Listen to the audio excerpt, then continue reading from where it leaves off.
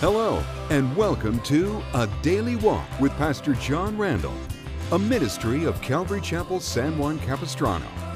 Open your Bible and join us as together we seek to grow in our daily walk with the Lord.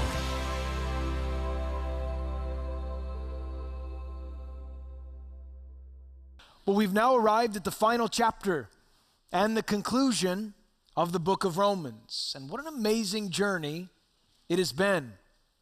Found within this epistle, some of the deepest, most profound, life-changing doctrine in all of Scripture.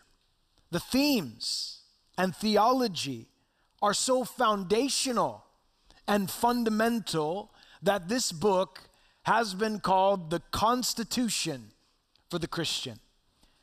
However, when you come to the personal epilogue of this epistle that began back in chapter 15 in verse 14, some have overlooked and even neglected the 16th chapter. And perhaps one of the reasons is that there isn't any specific doctrinal emphasis at the end of the letter, but instead there are several lists of names, for the most part, people we know nothing about. But if you were to skip this portion of the letter, you would miss out on some wonderful insights into the life of the Apostle Paul, as well as other Christians who either worked with Paul, were imprisoned with Paul, or were loved and appreciated by Paul. When reading through the book of Acts, there is this tendency, when observing the ministry and the missionary journeys of Paul, to assume that he was this incredible giant in the faith, the star franchise player of the early church, and the superhero kind of saint who worked alone. And you can get the impression that it was Paul and Jesus standing against the world. And granted, there are recorded accounts in Scripture when Paul was alone, with no one else around him to support him or to be there for him. He did have enemies that hated him, opposed him, imprisoned him, and attempted to undermine all the work that he had done. But at the same time, he had friends and loved ones that supported him in the ministry. In the final chapter, the Apostle Paul lists over 30 names. 24 of the names are mentioned of the people who were in Rome. 17 men, 7 women. Later on, he makes mention of 9 other people who were with him at the time when he wrote this epistle, 8 men and 1 woman. He also mentions 2 households, 2 unnamed women as well. And this is the astonishing thing about that. At this point, Paul had not yet visited the church in Rome. In other words, these people that he mentions were people that he had already met on his missionary journeys. Some of them he led to Christ, and he still knew where they were and was concerned about them and thankful for them. Folks, one of the practical applications that will become clear from this text is this: we cannot stand all by ourselves in the Christian life. We have need of godly, healthy relationships within the congregation, relationships which are centered upon Jesus and our mutual love for him. The Bible presents a warning to the person who seeks to isolate themselves. It says in the Scriptures that that person rages against all wisdom. If you show me a man or a woman who simply walks through these doors on Sunday and then walks out, says very few words to some in passing, you may find that same person lacks accountability and a deep sense of fellowship that we all so desperately need. Now, I'm not saying you have to be everyone's best friend or be something that you're not. But I am saying that there is such tremendous value in having people in your life to pray for you, to hold you accountable. People that you can actually converse with and get beyond the surface, beyond weather and sports and politics and recipes and interior design, and to the issues of the heart. Paul knew that he could not do the work of the ministry alone. And this epistle concludes with the mention of the names of those whom he loved and appreciated. And so he begins in verse 1 and 2 with greetings to Rome. It says here, I commend to you Phoebe, a sister, who is a servant of the church in Cenchrea, that you receive her in a manner worthy of the saints, a sister in whatever business she has need of you. For indeed she's been a helper of many, and of myself also. In the list of friends and fellow laborers in the gospel, Paul begins and devotes 2 verses to a woman whose name was Phoebe. He describes her as a servant, as a sister, and as a helper. The name Phoebe, incidentally, means bright and radiant. This woman was from the area of Cenchrea, which was the port city just outside of Corinth from where Paul was writing this letter. Phoebe was given the sacred and trusted responsibility of carrying the epistle to the Romans.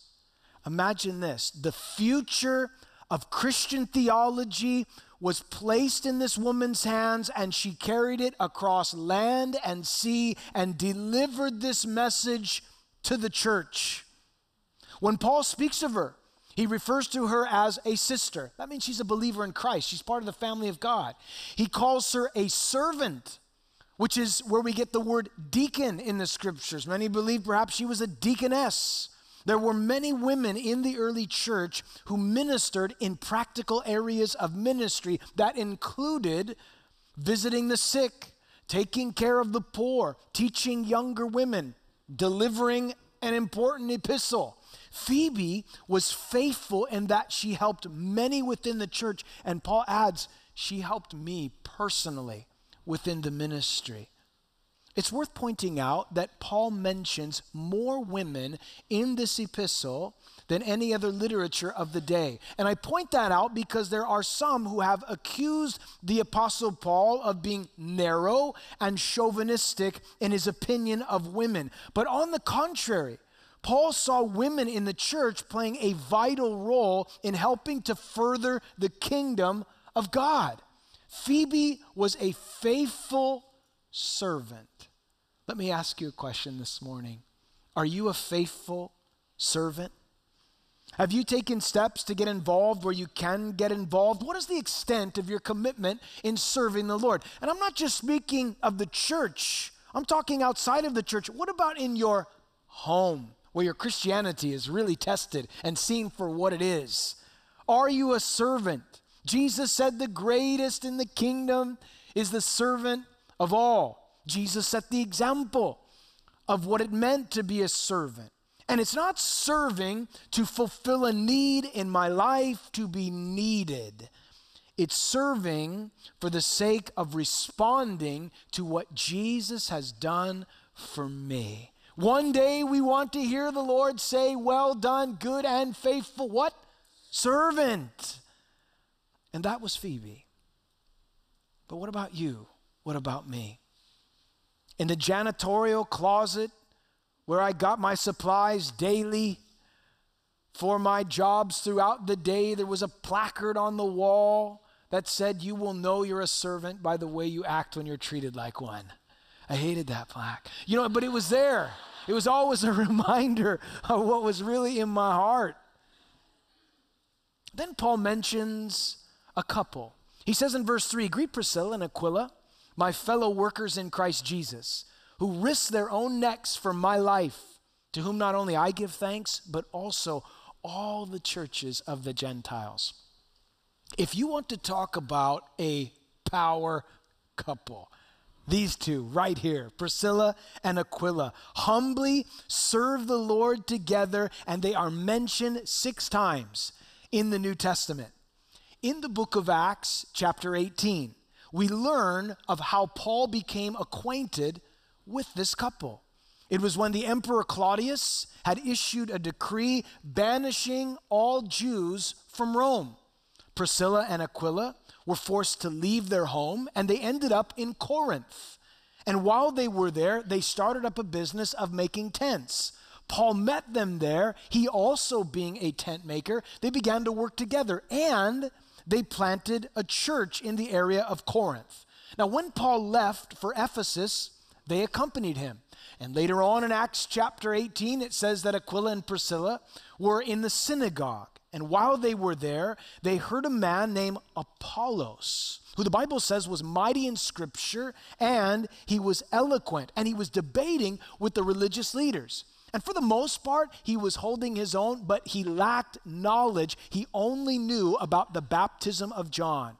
And so Aquila and Priscilla took Apollos to their home, and the Bible says they explained to him the way of the Lord more accurately. They helped him to understand what he did not yet perceive. And because this couple invested and ministered in the life of one man, Apollos, he went on to have a powerful ministry in the church. The next time we hear of this couple, they are still in Ephesus, where Paul was writing his letter to the Corinthians. And in chapter 16, he mentions their names again and how they had begun another church in their house. Later on, when the edict of Claudius was lifted, Aquila and Priscilla returned back to Rome, and they started yet another church within their home. At the end of his life, Paul wrote to Timothy, and he instructed him to be sure and greet this couple whom he loves so dearly. There are several characteristics that stand out within the life of this couple. First of all, they were courageous. Paul makes reference to a time when this couple, he said, they literally stuck out their necks for me. Now, when this happened, we're not certain. Some suggest that it was while they were in Ephesus, and you remember a riot broke out as a result of Paul's ministry, and perhaps somehow this couple helped Paul escape. We don't know for sure, but what we do know is that Paul was forever grateful, and all of the churches were grateful because of their ministry.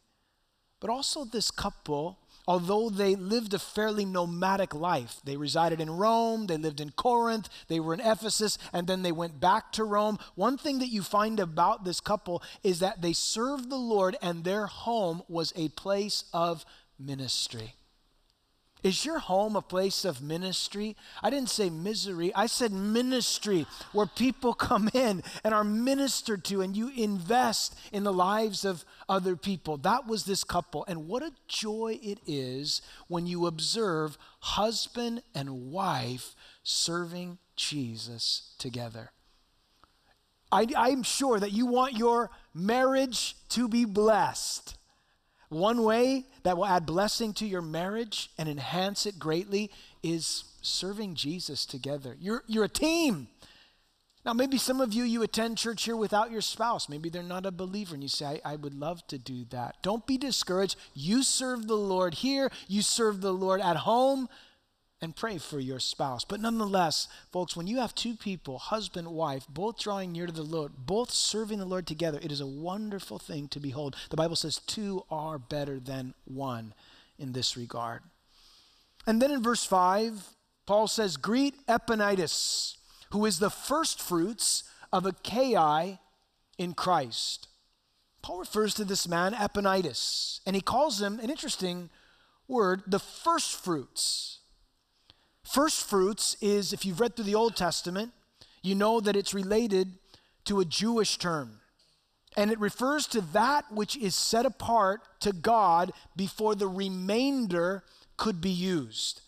Under the law, Israel was required to bring the first fruits of their grain harvest and present it to the Lord, and this was an act by where they acknowledged that all of the harvest was the Lord's, and they gave a first portion back to him.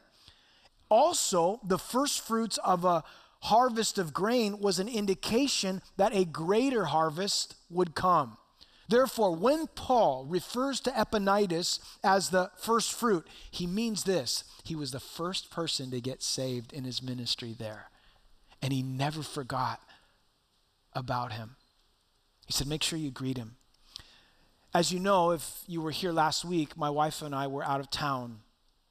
We had the privilege of going back to a church that we, by the grace of God, planted over 22 years ago. And I'll never forget the first convert in that church. He was my next door neighbor. And he and his wife, I remember we had an Easter Sunday in a little recreational center with maybe 25 people. Maybe, I don't know. Maybe I'm evangelizing the story. It was not very many people. 25 people. And I remember feeling so awkward, but my neighbors were there. And I thought, maybe I should give an invitation. But man, it's just 25 people. This is so awkward. And I remember saying, listen, if you're here this morning and you'd like to receive Christ, just raise your hand up.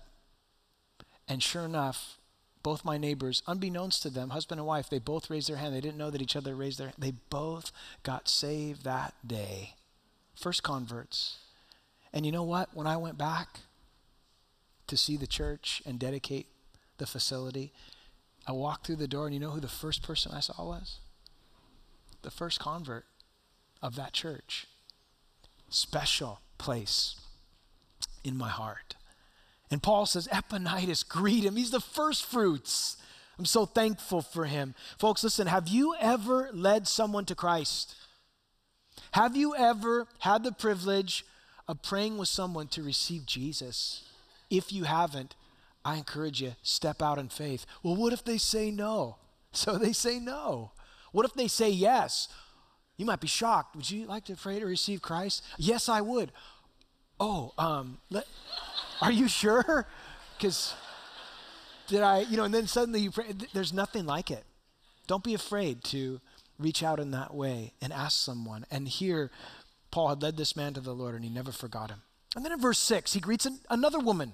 He says, greet Mary, who labored much for us. When reading through the Bible, you find that there are many ladies with the name Mary.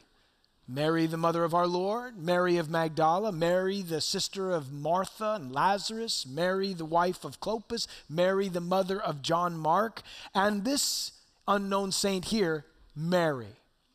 Paul says, greet her because she has, and the word used, labored much for us. The word labor means to exhibit great effort and exertion to the point of sweat and exhaustion. To physically be worn out, weary, or faint, to engage in hard work with the implication of difficulty and trouble. It is also used especially of labor that is undergone by an athlete in training. In other words, Paul says that little lady there, Mary, she gave maximum effort when it came to serving the Lord, 100%. It wasn't like, well, what's the least amount that I can do? Are there going to be donuts if I do it? Is there going to be creamer for the coffee? Because I don't know if I really want to get, no, this lady was 100% maximum effort to the point of exhaustion serving the Lord. It's actually the same word that is used in Luke chapter 5 when it says that the disciples toiled all night in fishing and caught nothing. Same word.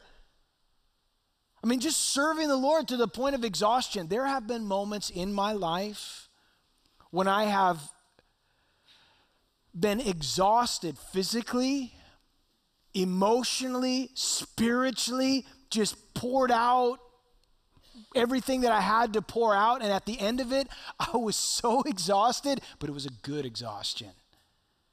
It was a blessing. It wasn't like I was weary of the work. I was weary in the midst of it, but it was a good kind of weary. Because if the Bible says, don't grow weary in doing good, for you will reap if you do not lose heart. Friend, listen, if you're going to labor, labor. The Bible says the Lord went out into the harvest field. He said, pray for the Lord to send out laborers. And that implies what it says. Labor, serve the Lord, 100%, maximum effort. Do it for the kingdom of God. That's what this lady did. What a great example. And then Paul, it appears, may have greeted some family members. Look at verse 7. Greet Andronicus and Junia, my countrymen. The word there also kinsmen, and my fellow prisoners who are of note among the apostles, who were also in Christ before me. The word for countrymen, also translated kinsmen, can refer to blood relatives, meaning these could have been some of Paul's relatives, or they were just from the same tribe as Paul, from the tribe of Benjamin, or they were simply of Jewish descent, as was Paul. But what we know for sure is there was a close relationship with them like family. And Paul said they got saved before I did. And I find this interesting to think about, because if Paul, as he indicates in Philippians, when he got saved, lost everything. He said, I have suffered the loss of all things, but he said, I count it as rubbish, garbage, that I might gain the righteousness of Christ. If Paul lost all of those things, disinherited by his family, his father turned his back on him because he was a Pharisee and his father was a Pharisee, and now he was just on his own. But yet he said, I've got some relatives. They got saved before me. Let me explain this to you. Have you ever, maybe this is the context in your own family. Maybe you were the first one to get saved and no one else in your family was a Christian. My father was the first one to get saved in his family. And he led his 6 siblings to Christ. Finished his job before he went home to be with the Lord. But maybe you were the first one to get saved and you just feel, I'm so alone. I go home and nobody knows the Lord, and then you went to a family reunion or a Christmas party or something where the family got together and you met Uncle what's his name, and he's a Christian. You're a Christian. I'm a Christian. We're the only 2 Christians in the family. And then you just had this fellowship together, and it's something so sweet that you never even knew, and you stay in Paul's saying these people got saved before me. And not only did they get saved before me, but they also suffered alongside of me. They were in prison with me. Paul not only had this close family relationship with these people because they had the same faith in Christ, but also a deep relationship because they had suffered for the cause of Christ. There's something about relationships when you suffer alongside of somebody, when you go through the valley together, there's something that binds you together in a way that is very unique when you suffer alongside of somebody. Paul said, I'm so thankful for my kinsmen who are believers like me and they suffered alongside of me. He was grateful for them. And then in verse 8, he says, greet Amplias, my beloved in the Lord. Greet Urbanus, our fellow worker in Christ. Stachys, my beloved. Greet Apelles, approved in Christ. Greet those who are of the household of Aristobulus. Great names, all of them. I want you to see that in the greeting of some of Paul's colleagues and friends in ministry, he refers to them as beloved. It's a term of endearment. It means you're deeply devoted and concerned about the other individual. Paul genuinely loved these people. Folks, listen, without love, the Bible says we are nothing. Nothing. Jesus told us, exhorted his disciples, a new commandment I give you, that you love one another. The Bible says the fruit of the Spirit is love. We're exhorted to walk in love. Jesus said the world will know that we are his disciples by the love that we have for one another. Do you love people? Jesus said the greatest commandment was to love God and to love your neighbor as yourself. Jesus also went on to say, don't just love those that love you. That's easy. The tax collectors can do that. Love the people that don't love you. In fact, Jesus took it a step further and he said, love your enemies. Do you love? Do people know that you love them? These people that you work with, that you wouldn't have chosen to work alongside of, do you love them with the love of Christ? Paul looks at these people and he says to them, I love you. He's concerned about them. He's thankful for them. He loves them. And then he says in verse 10, and I want you to see this. You could easily pass over it. He says, greet Apelles, approved in Christ. The word approved carries the idea of being tried, of being tested, and it was used of precious metals like gold and silver that passed through the tests of purity in the refining process. In some way, Paul doesn't say how, this guy Apelles was tested and he passed the test. He was refined in such a way in his faith that he earned the approval of many. somewhere in his Christian service, he had been tested. And this word, by the way, is used in other places in Scripture. For example, James chapter 1.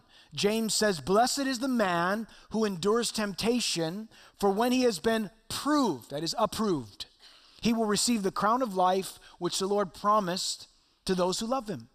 In 2 Timothy, in chapter 2 and verse 15, Paul said to Timothy, "Study to show thyself approved, a workman that needeth not to be ashamed, rightly dividing the word of truth." Any service that you attempt for the Lord, you will always be tested. You will always be tried. You will always be refined. Do you remember Job says in his book that when he was being tested, that the Lord would test him and that he would come forth as gold? Maybe that describes your situation today.